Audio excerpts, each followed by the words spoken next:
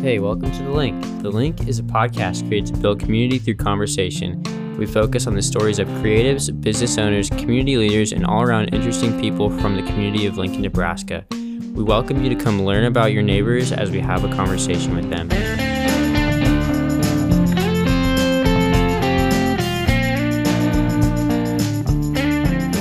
All right, well, welcome, guys. This is The Link Podcast, sponsored by Carlson Projects. My name is Andy Morrison. And I'm Stephen Carlson. Today we have on the show Clinton Collins, the owner of Home and Closet and co-owner of Platte Interiors. And he's a really passionate, curious guy. And today we talk about like what Home and Closet is, what it's becoming, and just kind of like every avenue that like he has gone down to make Home and Closet what it is. And it's, I think, a really interesting story. And we touch on some pretty interesting things that I didn't know about the city of Lincoln. City of Lincoln and just business in general. I feel like he has a unique perspective from becoming a lawyer and working at a cabinet shop at night to living in San Diego in South America to opening a furniture store in Lincoln, Nebraska. So if you want to hear the story, keep listening.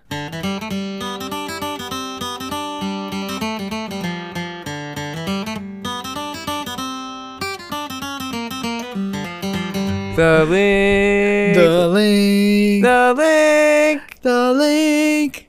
Podcast.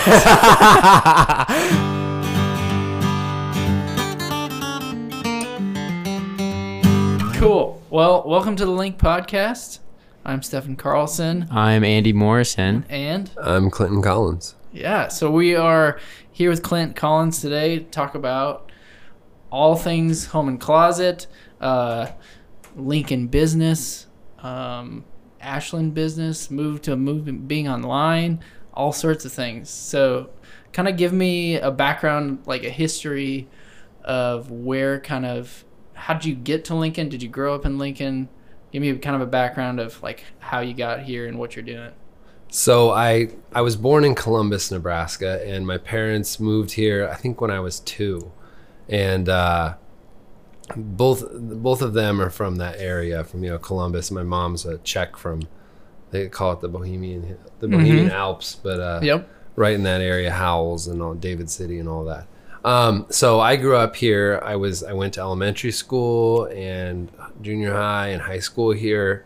And this has been my home base. I did travel and move away for about a decade, but I came back here, and I love it. It's a good place. I enjoy living in Nebraska. I didn't always, and I sort of came back and I really appreciated it even more. Where'd you go for 10 years? I went to school in Australia for a couple years, and then I went to law school in San Diego, and then I was in South America for a bit, and that's most all of it. Yeah. And you're just like, man, I should go back to Lincoln. Yeah, I mean, it's a good home base. It really, sure. It is for a lot of reasons. I mean, I think it's an excellent place. And yeah, it's where I grew up. It's what I'm familiar with. I mean, I do have friends in a lot of places, but some of my best friends were here. My family's obviously here, and my son's here, which was is the primary thing in my life. But yeah, it's a really good town. I like Lincoln. I like Nebraska. So where like the transition go? Because you obviously went to law school. And then did you come back and have like a law job in Lincoln? Or did. Like how did it like transition from lawyer to opening a vintage store? Yes, I get that question a lot. It's quite frequent. And I was kind of like, in my family we do a lot of things, whether it's like renovation but there's a lot of like, there's a real a vein of craftsmen in my family. And so it was weird, I went to law school and I was interested in that, but then like, it wasn't really what I loved. I worked in immigration law for years. And then I did some criminal defense work and some other stuff when I came back, and I really enjoyed I don't know what it is. Like even as a child, I wanted to be an architect, but like, so design has always had an important part of my life. Like growing up, like I was interested in other things, but design's kind of always been there. And definitely if you asked me when I was like 12 what I wanted to be, I would have said architect. I never would have said lawyer. So, and then I just moved back here, and I guess kind of what the genesis for Home and Closet was, I actually started out online. I had no physical presence, and I was doing like a lot of vintage clothes. And this is about like 10 years ago. And that was really, and that was going really well, and I was selling a ton of stuff. And I got to the point where I couldn't have my friends helping me anymore because I didn't want because I was running out of friends to help, you know? Yeah. Yep. And so then I've been sort there. of scale up. Yeah. And so it's like, I'm out of friends. Now I got to pay people, and I don't want strange people off of Craigslist at my house. You know what I mean? Like, so I was driving down 33rd Street, right on 33rd and B, and there was a storefront, and my brother was a bike mechanic for years across the street at a shop that was called Bike Peddlers. It was there forever. And I saw that storefront, and it was like the right size, and so I was like, let's do this, you know. And so I rented the space, and we were there for 5 years, and that was cool because we could expand. Yeah. Because it was like a strip mall, and as the businesses next to me would like move or go out of business, I would grab their space, and we went from like, I think originally it was under 800 square foot to we were up to like 2,600 square feet at the end. Yeah, I didn't realize that how big that spot was. It was big, and it was a great layout. It was an older building. It needed some work. And then eventually when we moved to Prescott, where we've been the last 2 years, that was just an upgrade from that as well. When you first moved into that spot on 33rd, was it like, yes, I'm doing retail, or were you like, I just need a spot to have my stuff? You know, that's interesting. So when I set it up at first, I set it up so that I really didn't believe in brick and mortar at first. I was kind of adverse to it, but like I said, I needed to get the physical like business out of my house. And so at first I set it up so that it didn't matter if we divvied the space in half. And so you're probably talking like 500 square foot of actual showroom space. Yeah. And I was like, it doesn't matter if we sell anything in the store. Online is the engine that pays the rent and pays everyone and pays taxes and all of that. But then like, I soon realized that Lincoln, and I had lived around a lot of places, so I realized that like Lincoln needed this, that like this was something that Lincoln didn't have, and they needed it. And this is kind of like really, Instagram was just starting about 10, you know what I mean? It's like 10 years ago. This is about 7 years ago actually, but at this point, but you know, in all of that was starting, and there just wasn't any retail that Lincoln didn't have. That like in San Diego there were really cool stores with like neat stuff, and like everything here was like Target and like super unique stuff that you couldn't buy at a big box store. Yeah, things with you know, like a cool vintage chair, a cool vintage sofa. And so because we were doing a lot of vintage clothing, we'd run into a lot of that stuff. And so I realized like, oh, this is a good get for Lincoln as well. And I think it you know, it definitely took root, you know, it definitely grew. But there wasn't any big design necessarily. I mean, we use Instagram a lot. I wasn't even going to have an Instagram. I remember I was like, I don't think we really need that. Do we really need that? It's kind of, but then like, that's a huge thing for us now. So. What was the point where you were like, where it grew past like your original ambition? Was there like a point where you were like, I'm just gonna sell random stuff and just have fun with it, and then it was like all of a sudden, oh, like I have a 2,000 square foot store? Or was it like calculated, planned out, like, hey, I'm gonna step up to this and this is gonna change to this? Like, I'm very like, so I approached it in a very calculated fashion, I would say.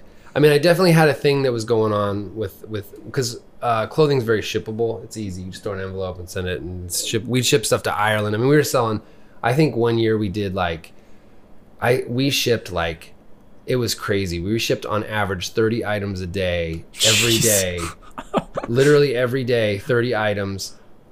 for like a whole year. So whatever 30 times 365 is, I forget whatever that number is. It's like how many thousands of items. Yeah. Yes. And we were on the U.S. Postal Service, the big route. So like we went down to the post office and got on where the big van would pick up because the mail guy hated me.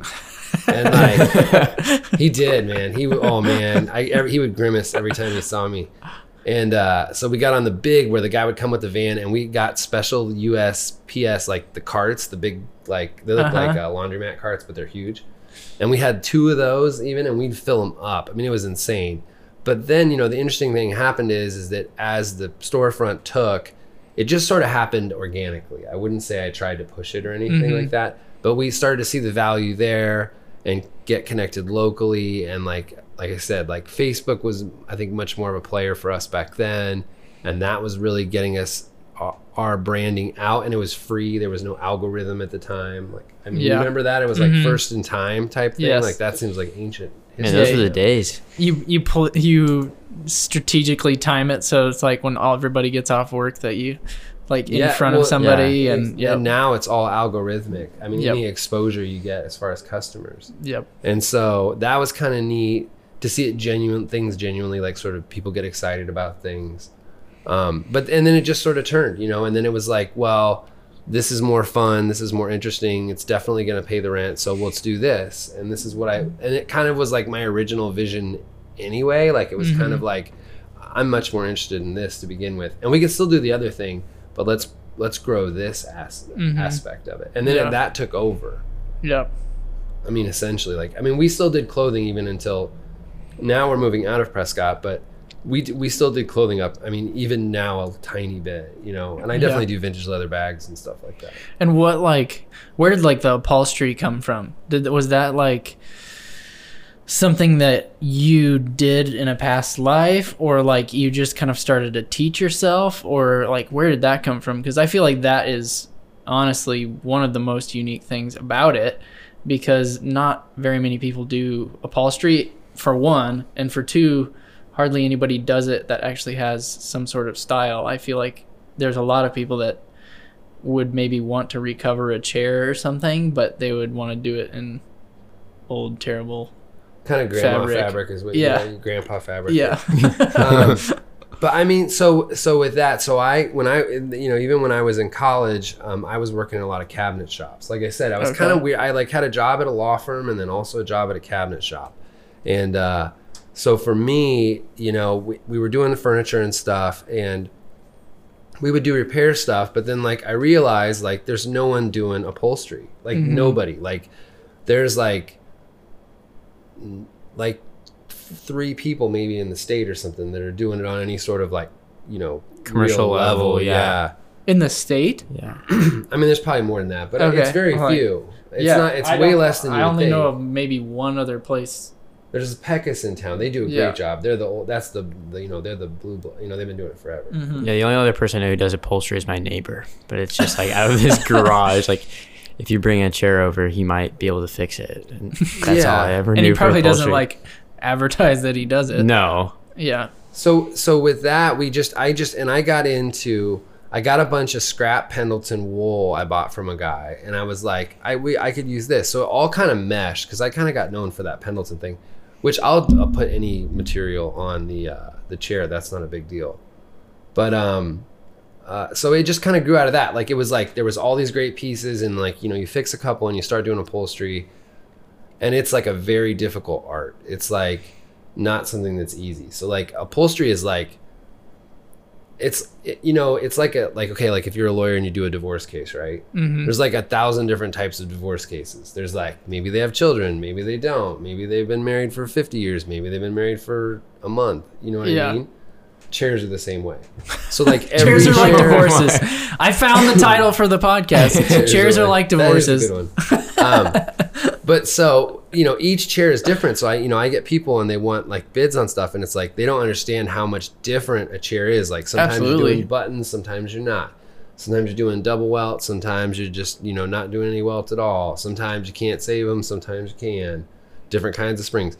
So it's like anything else. If you break it down into its elements and learn all of the elements, then you can put it together and become a professional at it, basically. I keep hitting this microphone. Unintentionally, but Just roll with it. all right. Should we move it up, or you think it's fine? It's All right. is it loud Sounds when I good. hit that thing?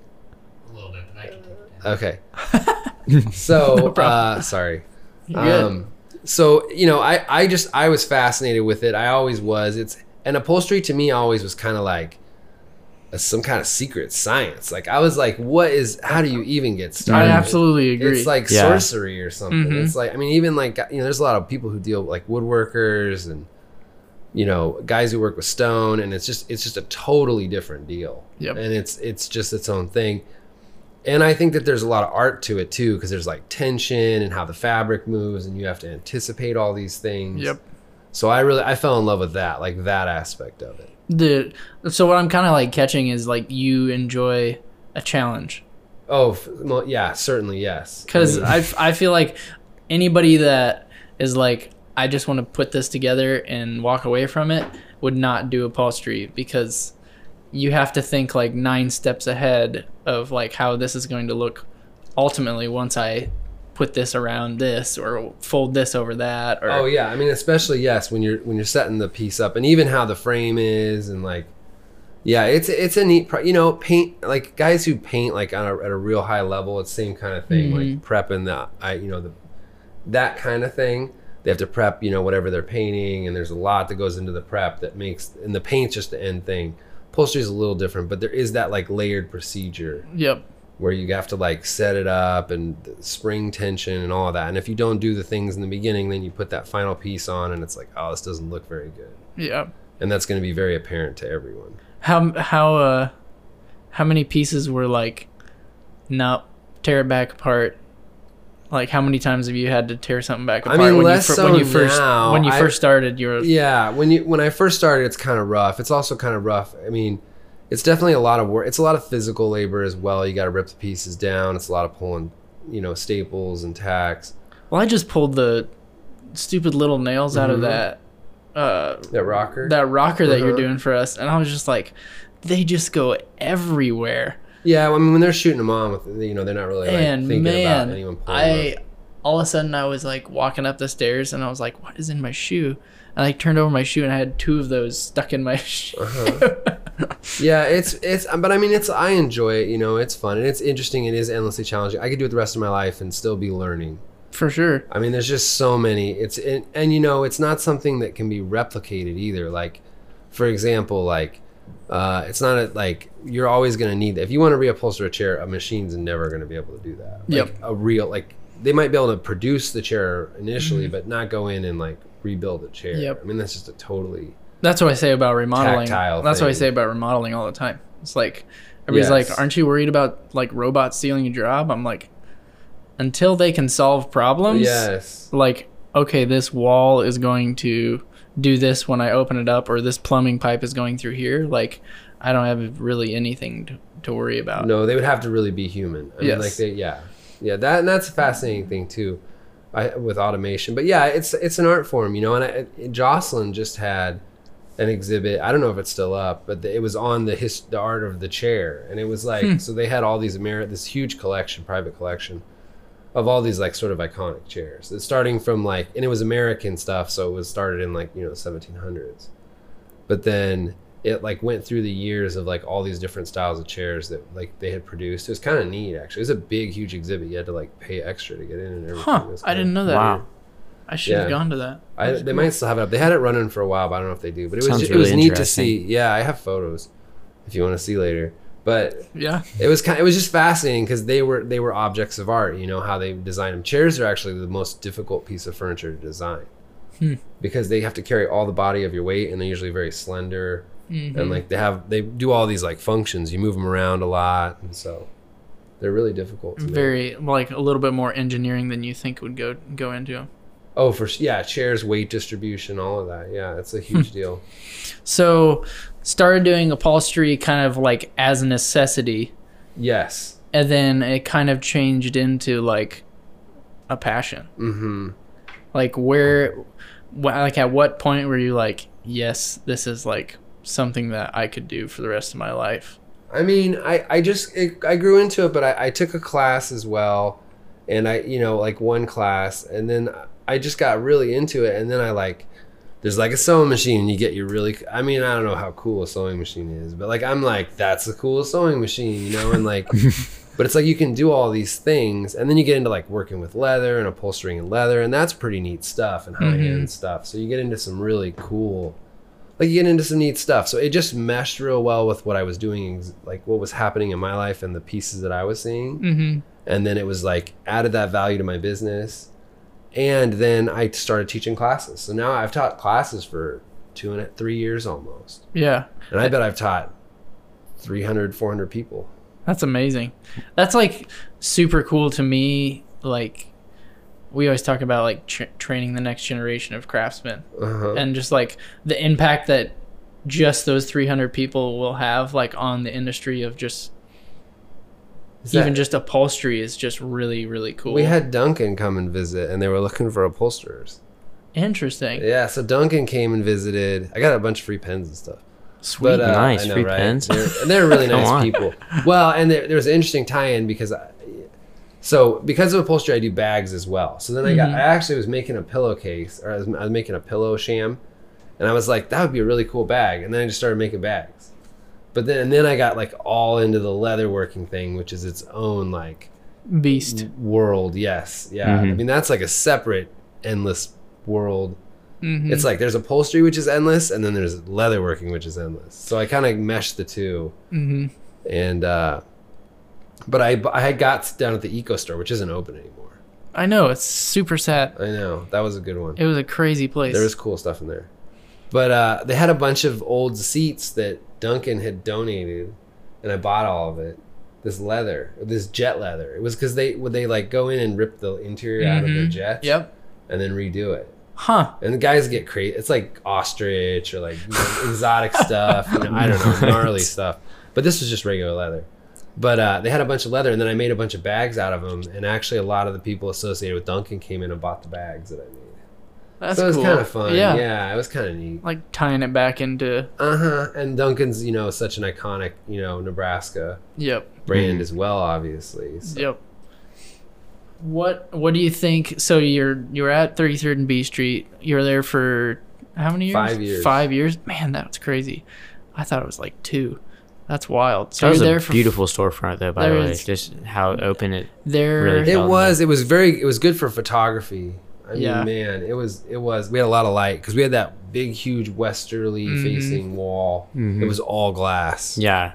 It was weird because usually stores are laid out narrow and long, and it's dark in the back, almost exclusively. Yeah. But that one was like just pitched so the other way, bright. so it was going down the side of it, which was unique to that space. I still drive by it. I'm like, man, that's a beautiful building. Like, It was a cool. Just building. a lot of glass. So much facing glass. the proper way. yeah. It's a good. And that's kind of what like a lot of times what I think about like now that I've started doing more and more like remodeling stuff. I'm like, I always have to work with the canvas I'm given, but I'm like, man, if I were to build a house, like I would want to position it just perfectly so that it gets the most light it can possibly get. But so there for 5 years, and then like how'd the transition to College View happen? Was it just like So we were there for 5 years, and it was, I love that neighborhood, but it never really, like, we didn't have any. We had Sips and Subs is there, a great restaurant, little spot right there on the corner, but we didn't have like anything big move in. And so and then the owners of the new building approached me, and they said, we've got this building, and I was like, okay, great, let's do it. And so then we moved to Prescott, which is like super cool. I mean, Prescott's a really good little hood. I mean, what a great little street, and what a great little small business street. So we were like, of course, yes. And when they showed it to me, it was like super run down, and like literally there was stuff dripping from the ceiling, and there were holes in the floor. Yep. And I was like, but I saw the vision. I saw what they saw, and it renovated it, and it's gorgeous. It's still gorgeous.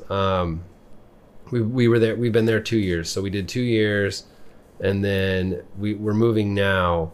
But that's a great spot too. And they just approached us. It's great, Goldenrod, Paper Kite, the mill's there. There's a ton of businesses. I mean, I can't even think of them all. Patino, Select Style, small Lincoln businesses. And I think it's the best small business hub in the city. I mean, downtown's nice. I mean, the Haymarket, but that hub right there, I mean, that's well, there pretty isn't good. one like I guess what would you call it? There isn't one chain store in there. Like there isn't one. No, and it's blocks of small business. Yeah. Too. Yeah. It's like, I mean, it's not just Prescott, right? It's like that. I forget Whole, like, quarter Cooper mile or whatever. There's that Cooper Street. What were you Yep. saying? Just that whole quarter mile is just like small business Between It like is, Pioneers like, and Prescott, it's just like I never actually counted. I always wanted to count though, because I bet there's like 50. Because if you go down, you know, on 48th Street North, there's for 2 or 3 more blocks. It's just all small businesses. yep. So, Yeah. I mean, I don't know where you have a you know, group as large as that of small businesses else in the city. I mean, you tell me. Yeah, I mean you got Havelock a little bit, But not as vibrant. But That no, was- it's not near as vibrant. Yeah. And not near as much like, especially once it seemed like once the farmers market even came too. And then the farmers market came 2 months after we did, and we were like, yes, and it was just like yes, it was nuts. because we've been Amazing, here, yeah. we've been at this house for 4 years, 5 years, something like that. And it was like Conroy's was good. We'd go and Yeah. get donuts there. Uh-huh. And we just loved walking there. Then it's like Goldenrod opened, Yes. and it's like now Oh. it just turned into like, yep, we're gonna walk our dog down there and just like go hang out, and then we go Yes. to the farmers market Yes. and walk around. You know, it's just like explore, basically. And I think a few of the right people moved in at the right time. I think it's just like one of those things where it just sort of like, that's really it. You know, you had a lot of the businesses that were like similar but different. You know, Similar like intention. I felt like yeah, similar vibe. I would say vibe, but not even similar vibe. Like similar, like I don't know how they're similar, but like they're similarly interesting. There you go. That's a good way to put it. yeah, I would agree with that. So what's kind of your thoughts on? So you're making a transition out of kind of like a storefront. Like, what's kind of your thoughts on Lincoln as a business area, and like where do you see kind of Lincoln businesses kind of growing or morphing or changing or? I mean, that obviously depends on like what you're defining as business. I mean, there's counseling centers or some, or like chiropractic places. Yep. I think if you're talking retail, I mean, that's a whole separate discussion, but which I would love to have if you want to talk about it. Let's talk about retail. Well, I'll start with the business. Before I get into that, I'll talk He's to warning about you, it's general. very, cool. very deep. Yeah, There's a lot to it. we're dipping our toe in right now, and Yeah. then we're gonna dive deep later. But I would say as far as Lincoln business, I mean, Lincoln is a good place to have a business. There's a university here. There's, obviously with the state capitol, that helps too a little bit, and there's a lot of people here who want to support small businesses. I think we need to continue to grow awareness of how important that support is. Because I think people, and I do it too, everyone does it. I mean, no one's really exempt from it. But we all sort of are like, yes, we want small business to win, but then we still go to, Yeah, like if there's 2 gas stations, one's locally owned and one's just, a national chain, we go to the national chain one. I don't know why. Yep. And so you have to make that choice to go to the smaller one. And so I think we have to continue to raise awareness about that. But that being said, Lincoln's a great town. I think a lot of the issues with Lincoln I know of is the parking restrictions that the city enforces on businesses, and those really affect businesses hard, because if you want to buy an old building or rent an old building and put a cafe in there, you better have, and they just recently kind of eased that up, but that's been a huge issue, especially because Lincoln geographically is so, like, there's not really the small business districts that you have in Omaha. Like they have like Benson, they have like big, like Elkhorn, Dundee. Dundee, yes, Yeah. exactly. And there's like 10 of them really. And Lincoln didn't grow that way. I mean, there's a couple of little towns that we ate up, basically, like Havelock. Yep. Or Dude, Union Havelock Hall. could be so cool. It could be. I mean, that there might be some other issues with Havelock too. But I know that, like, as far as my understanding is that is that the parking issue is definitely a thing. I know that I ran into that issue a couple Well, times. I think Lincoln, if there is any, so I feel like it's kind of like a two-sided sword. Like it's great because it doesn't seem like they planned very well for growth. Like it seems like it just takes like a year to get through. all. Lincoln. It seems like all of a sudden 48th Street is like 25. the it whole seems way. like all of a sudden it just like overtook everything, and now it just feels like a giant small town. So that's like a bad thing, but it's also a great thing because it's like you feel, even if you drive, like you said, straight through on 48th Street. Now I'm hitting things. Even if you drive straight through on 48th Street, like you still feel like you're in town the whole time. Like you still feel like you're in a neighborhood the whole there's time. a continuity to it for sure. With the parking, I was more referring to if you start a new business, they require you to have so much parking. So many parking spaces. And if you're in an older part of town, which are the cool part of towns, according to me. Yes, doesn't exist. It doesn't. Yeah, there's no parking because when they built those places, there weren't any cars. I mean, because those buildings are all 100 years old. I mean, maybe there were a couple cars, but they didn't have like massive parking Yeah, requirements. they had Model Ts, not that's right. 1950s. You pulled your horse up to the whatever you call it and tie her up. Yeah, and exactly. walk You around. just need it. It's, But so they have a lot of like kind of stringent parking requirements, and so if you try to move a small business, especially restaurants and stuff, because a tapas joint in Prescott would just be amazing. I mean, It'd think be about amazing. like a little tapas joint with wine and stuff. That place would crush it. But you can't get anything in there because there's no parking. It's like a huge issue. So they have to like downtown. You can open up a restaurant or a store, and you don't have to conform to parking requirements, I believe, because it's a zoned area, and downtown is the only place that really benefits from that. There might be one or two others, but maybe that has to do with metered parking or something. Yeah. But like that was the cool thing about downtown is you don't have to meet the parking requirements because it's all considered like part of it. Yes. Yeah. So that's the thing. So with Prescott and stuff, it's tough to do some things because of city parking requirements for the business owners. I didn't realize that. But you think? I wonder if they put meters there, if they would like open it up. I always thought they should put, if they could do that. Like I always thought that's what they should. I thought the solution was create these designated business districts within Lincoln that allow people to have more flexibility. Because with the parking, you end up requiring people to have these vast sums of money tied up in these businesses, which maybe a smaller entrepreneur isn't going to take that kind of financial risk. I mean, you have to like get the building and a parking lot, secure, on-site parking within so many feet of your business. Yep. That's like a little too expensive for most people, I think. Yep. And it's also like, man, I just figured out how I'm going to make my business work. Now I got to figure out how to make this parking lot work too. So it seems odd that they don't come up with some sort of like workaround or exemption. That's all like city stuff because that's all regulated on the city level. But I'm not, I don't know what there's probably some other reasons they say that, but I mean, that's just what I've seen in my own way. As far as Lincoln, that's one thing that makes it difficult. But there's like obviously a lot of ways probably to get around that, like go downtown or whatever. If you're a business owner. Yeah.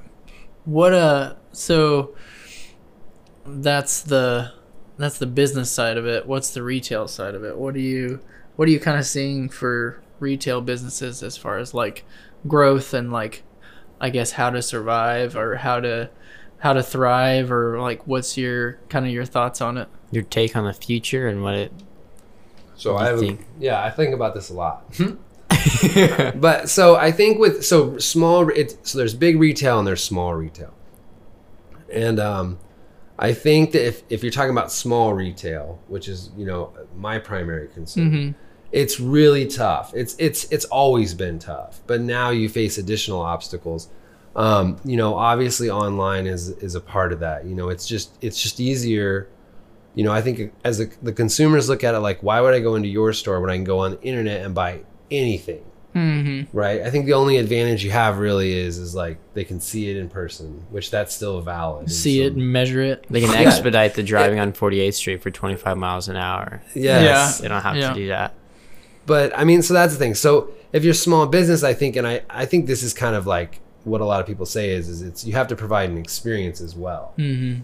So like you sell your goods or your products or your services or whatever, but then you provide an experience that they're not going to get online, right? Mm-hmm. So that's something where you can be online, because like, you know, and that's like whatever, like you have a unique look or a unique environment, and that's what I try to create with you know, Home and Closet, was this like really unique sort of like, people would walk in and I would get like, man, this place is like somewhere out of it's like they would always think like California or East Coast or something. I mean, they would always be really blown away, even people from out of town. Mm-hmm. Did you purposely kind of do that? I mean, it's kind of, Home and Closet's really just like, or was it just like an outflow of just who you are?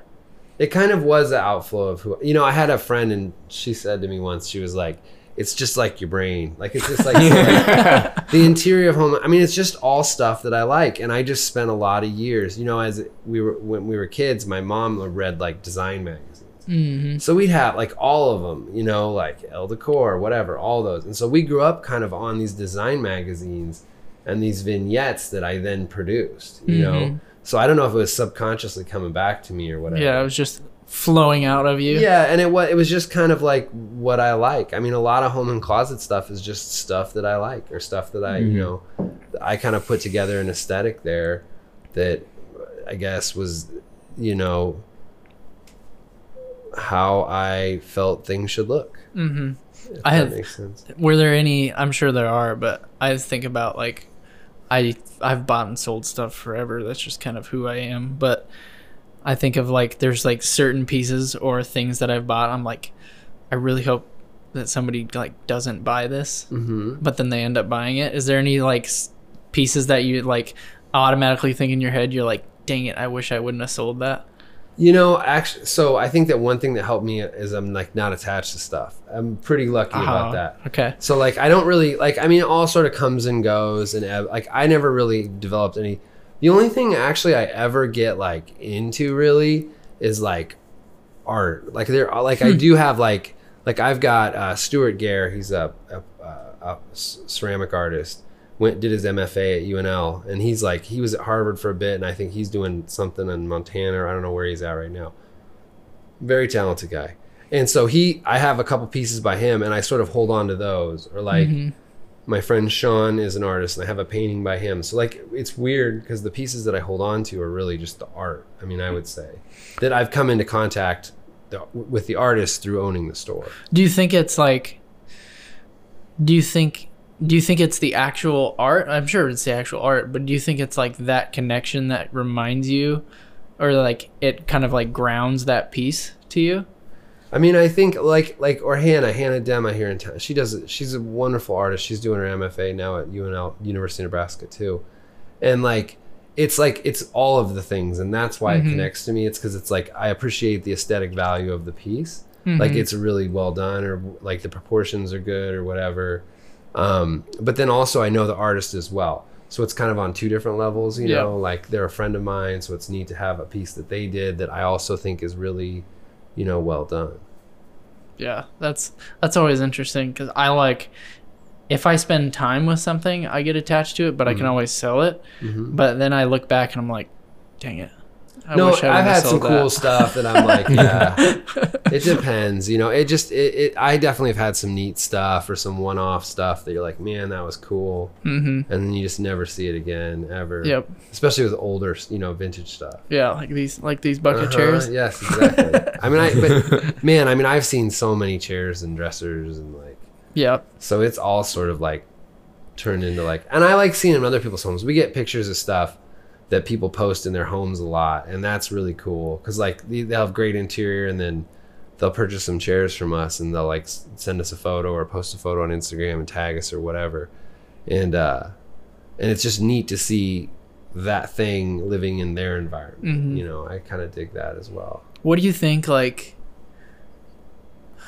looking back at like just the flow of how things have grown and changed and whatever, what do you think, what surprised you the most, and then what, like, looking back, do you think was the kind of the guiding truths to what made it what it was? About the success of the brick and mortar home and closet? Just in general. Or being in business? Yeah, just being in business. Okay, wait, what was the first part of that question? Oh man, I gotta remember. It was like, what surprised me? Yeah, like what surprised you the most about like when you started it, when like got into it, and now you're looking back and you're like, man, I really did not think it would go this way. And then like what was kind of like guiding principles of what you now like, you look back and you're like, this is why it worked. Well, the guiding principles are way more boring, so I'll start with that.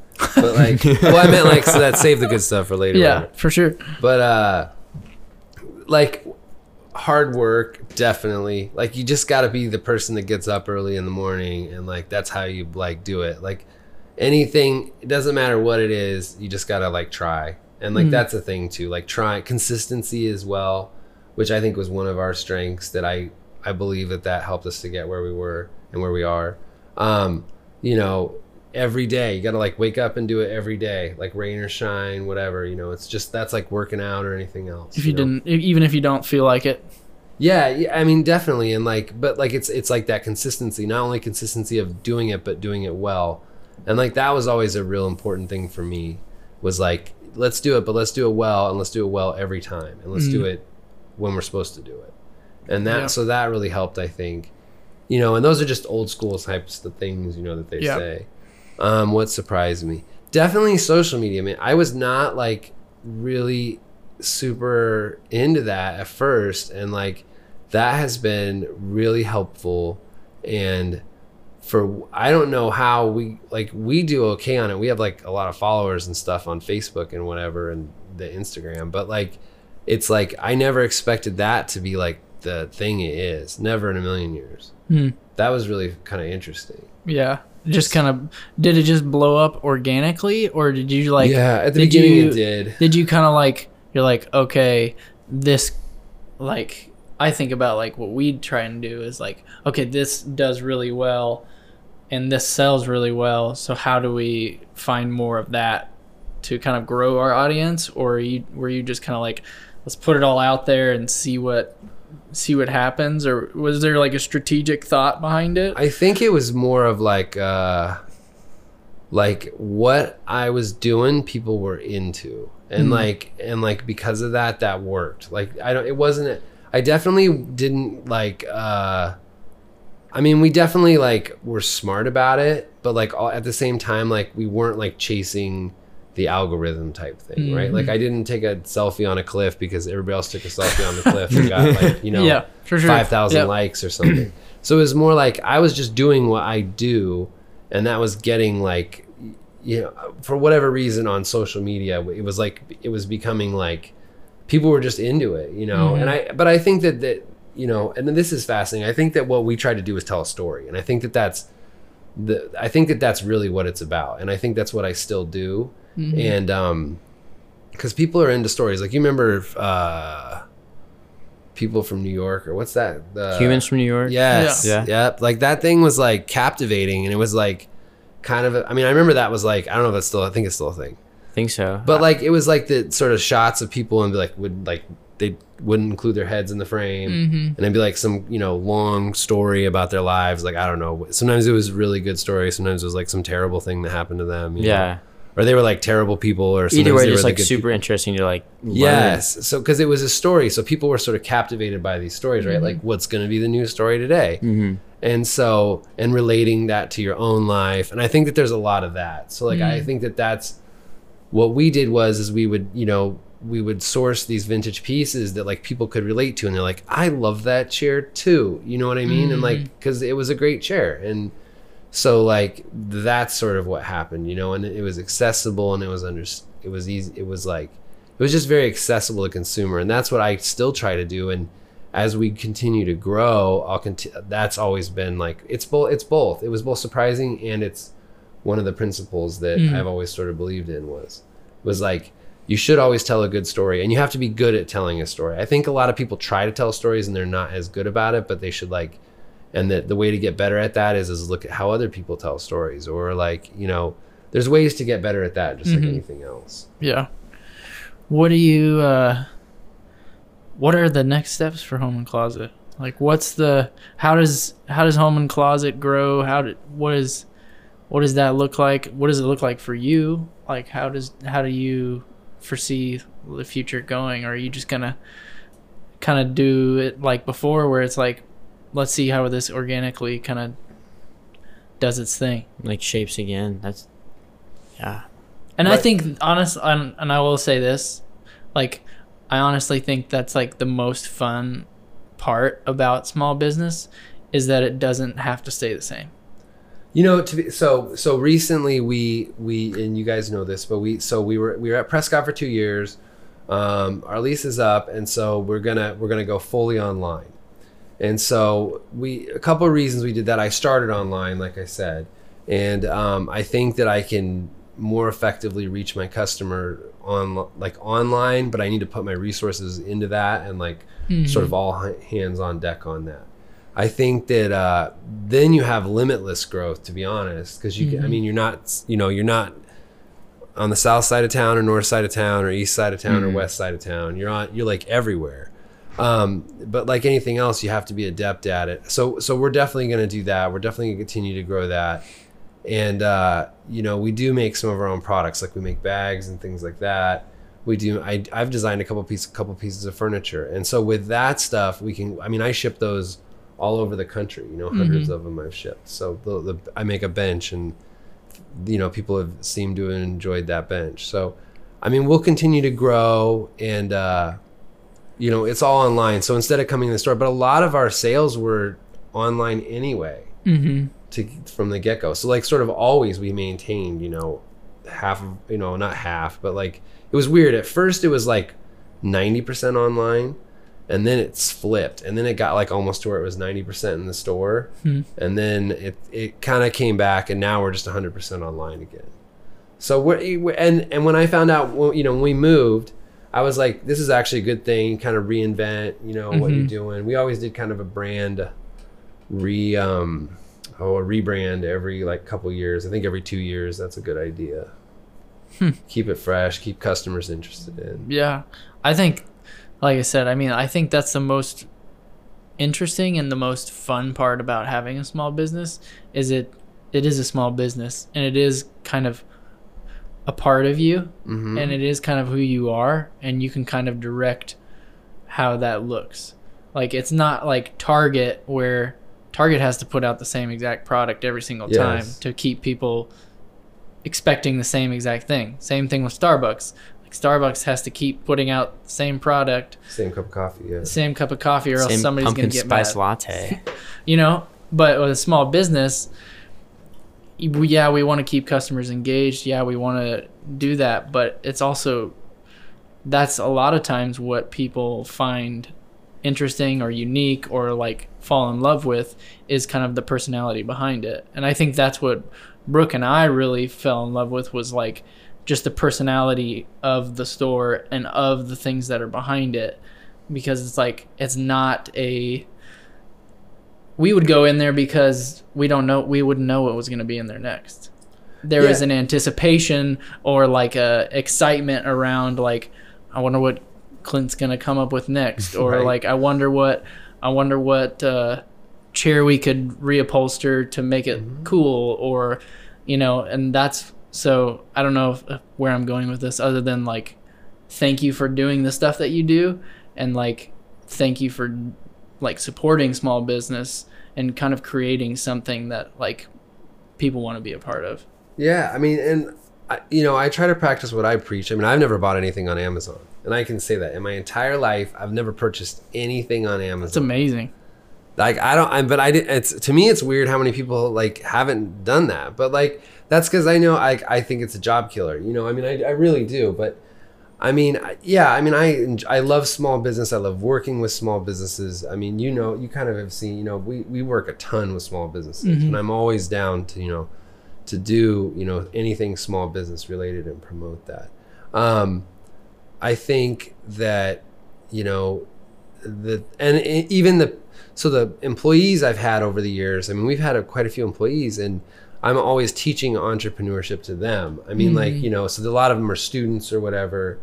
And like, I'm like, okay, you guys, this is how you do it. And I really like sort of pull back the curtains for them to see, like, this is the whole operation, right? Like, Yeah. it's not like you're just like shipping things or something, right? I'm like, these are the decisions I'm making, and this is why I'm going to make this decision. And what do you think about that decision? Yep. And, you know, and I've been, you know, lucky to have worked with some really, you know, great people who had great ideas and great, you know, concepts that we implemented in the brand.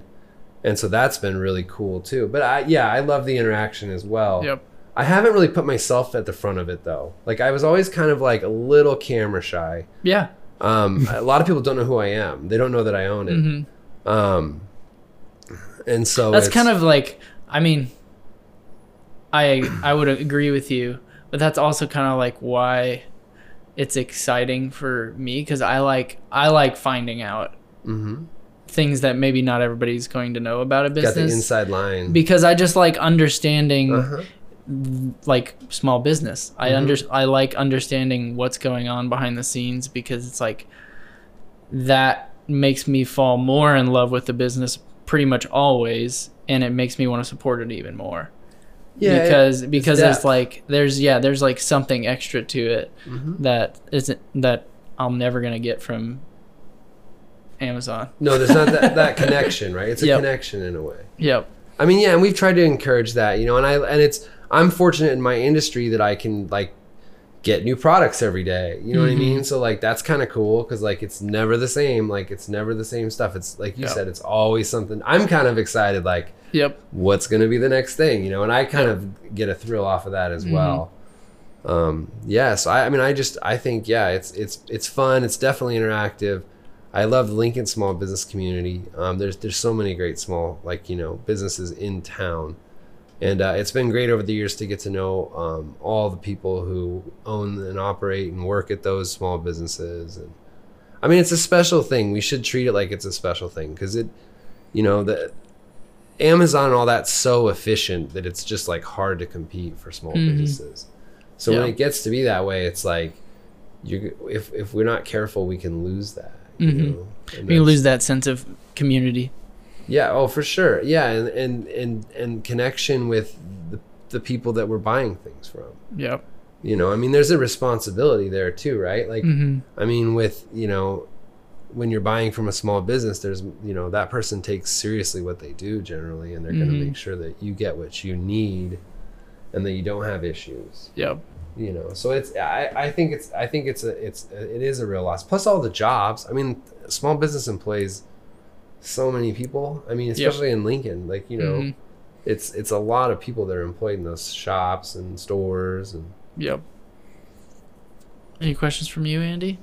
I've just listened a lot and absorbed a ton. Like, what do you like? This is, I don't know if like you feel like sharing, but like, what, like, for the future of Home and Closet, like, do you like, are you wanting it to be like just you doing it, or like, do you have a team, or like, what's that looking like logistically? You know, I definitely am always working with people. I kind of am the center of it. I mean, to be quite honest, like, so like I don't have any partners. It's just me. But I've never run the business like it's just me. I mean, because there's people I get feedback from continually, and I'm always trying to make it better. And I know that I'm not the expert on everything, that's hard. You kind of have to be good at everything when you run a small business, but you have to know that you're not the best at everything. And so you have to got to be good enough at everything. Well, true, but you also got to know the right people to ask. Yeah. You know, hopefully they don't ask you to pay them. Yeah. Right. I mean, that's really that's the, you know, the thing, kicker. Right. But so, I mean, you know, you have to know where to seek knowledge, and like you have to know, okay, this is my skill set, and these are the things I'm going to do as a business owner. But then these other things, that's not my skill set. Like, like, I don't want to be an accountant, man. I like hate doing accounting stuff. I love taking pictures. I love doing a lot of things, but I don't like I think doing we're all in accounting. the same boat here. Numbers? Yeah. Yeah, but some people love Maybe accounting. Kai likes it. How do you like numbers? Oh, man. Kai's our only one. Even computer stuff in a way.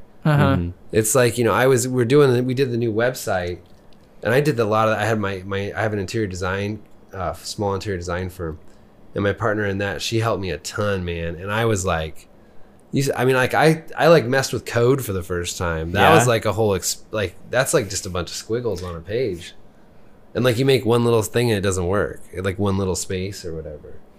Yeah, I've been interested in it, but I'm also been like, I'm just gonna stay away because I feel like if I go down the rabbit hole, yes, it's just like it's like there's upholstery no or return. something, right? Yeah, it's like, or like, you know, it really is. So I think it's important as a business owner to like seek out people who have the knowledge, you know, of certain areas, because it's like everything. I mean, you're really like, you know, whether it's store displays or, you know, your online shop or whatever, you know what I mean? Like it's all that stuff. Yep. Anything else? I think I'm good. You good? Yeah, just absorbed a lot for sure. Like, Anything that I told you guys I had a lot to say. Anything like you'd want our audience to know about either you or Home and Closet or Platte Interiors, or like moving forward, like so we haven't changed to either help what you're doing or encourage what you're doing, or Well, I guess I would like to say like we haven't changed. We have. It's weird because the idea that I own a brick and mortar never occurred to me, and then I owned a brick and mortar for 7 years. Yeah, which is like a long time. Yeah, I feel like that's a decent run in small absolutely. business. So we're transitioning out of that, but we haven't changed. We're still a local company. We still work with local people, you know, exclusively. In fact, there was nothing in my shop that was produced in China. Like, you know, I mean, we were all U.S. goods. It was all stuff that people were making locally. Like, the vintage stuff was like predominantly U.S. I mean, you might get some like Danish stuff, and there might be occasionally like a Chinese piece in there or something. But like, I mean, all of that stuff was made right here in the U.S. So that was kind of cool. And I never really, you know, beat that drum. I mean, I did, but I didn't. I didn't really like. Oh no, I totally agree. Like a lot of businesses, like that's their number one thing is like they hold on to that. Made but I feel USA. like, but I feel like you took a humble approach to it. Yeah, like a humble, but also yet like a smart approach to producing stuff like that.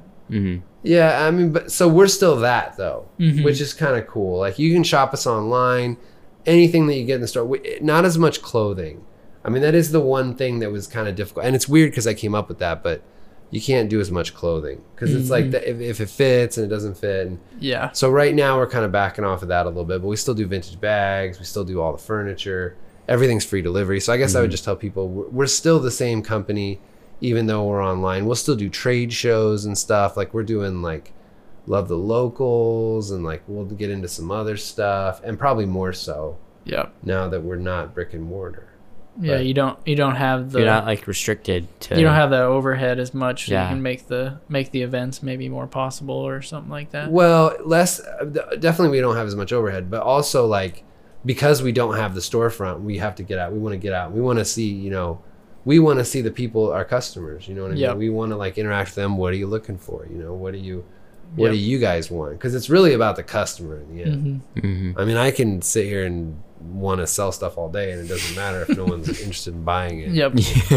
Yep. That's the thing that's always amazing to me about people who are creatives. Like we were talking with Abigail Irving about stuff, and it's just like, you kind of put out like your soul and you're like, do you like it? A lot of times. Yeah, that's definitely a real thing. And it's like, I'm like, man, because to me, because for your ass on the curb. There you go. Right.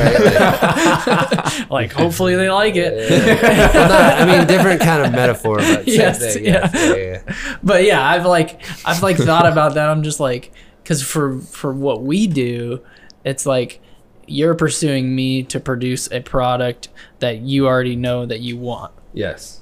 Whereas like people like you and people like Abigail and like artists and creatives, it's like you're producing something that you in theory love and you've put your heart and soul into, and you're like, do you want it? Do you like it? Yeah. Yeah.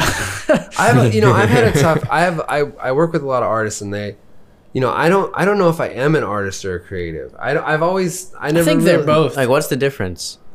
Well, I don't know if I'm either. I don't know. See, people sort Are of. you kidding me? Nah, but I just. I mean, like I just take pictures of stuff. You know what I mean? Like it's not really like I'm not. I mean, I do create some stuff, Yeah. but like with furniture, I mean, vast majority of it I'm not creating.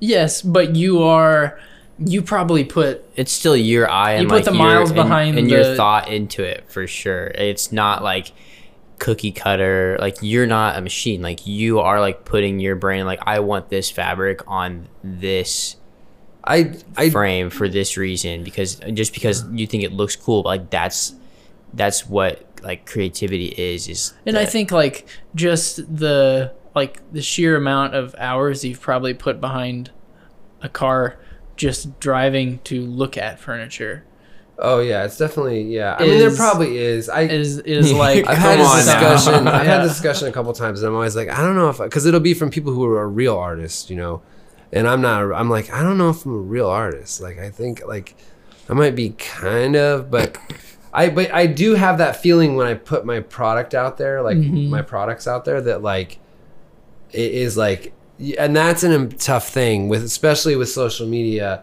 Judgment, like internalizing it. Like you have to not internalize it, which is very difficult to do.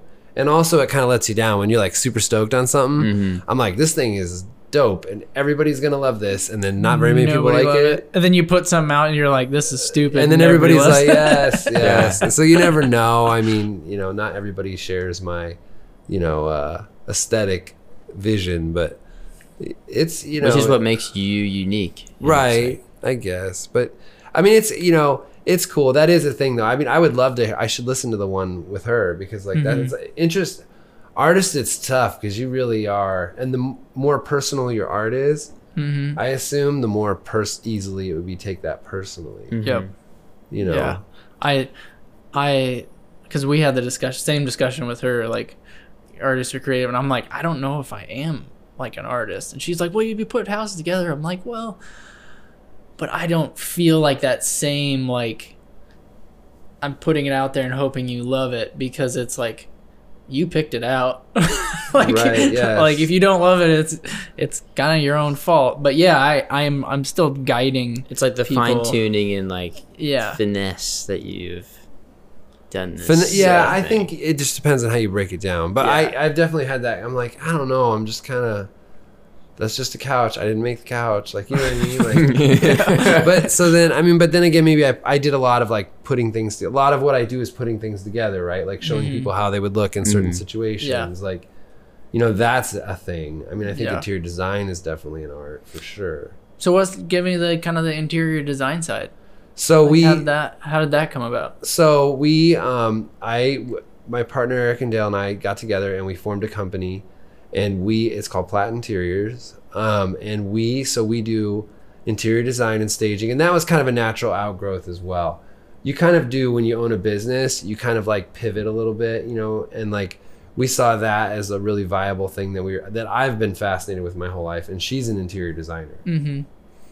So we kind of, that grew out of that, and we do interior design. We also do staging, and we've done some event staging as well. And it's just, you know, it's us putting things together. So it's like living or working environments.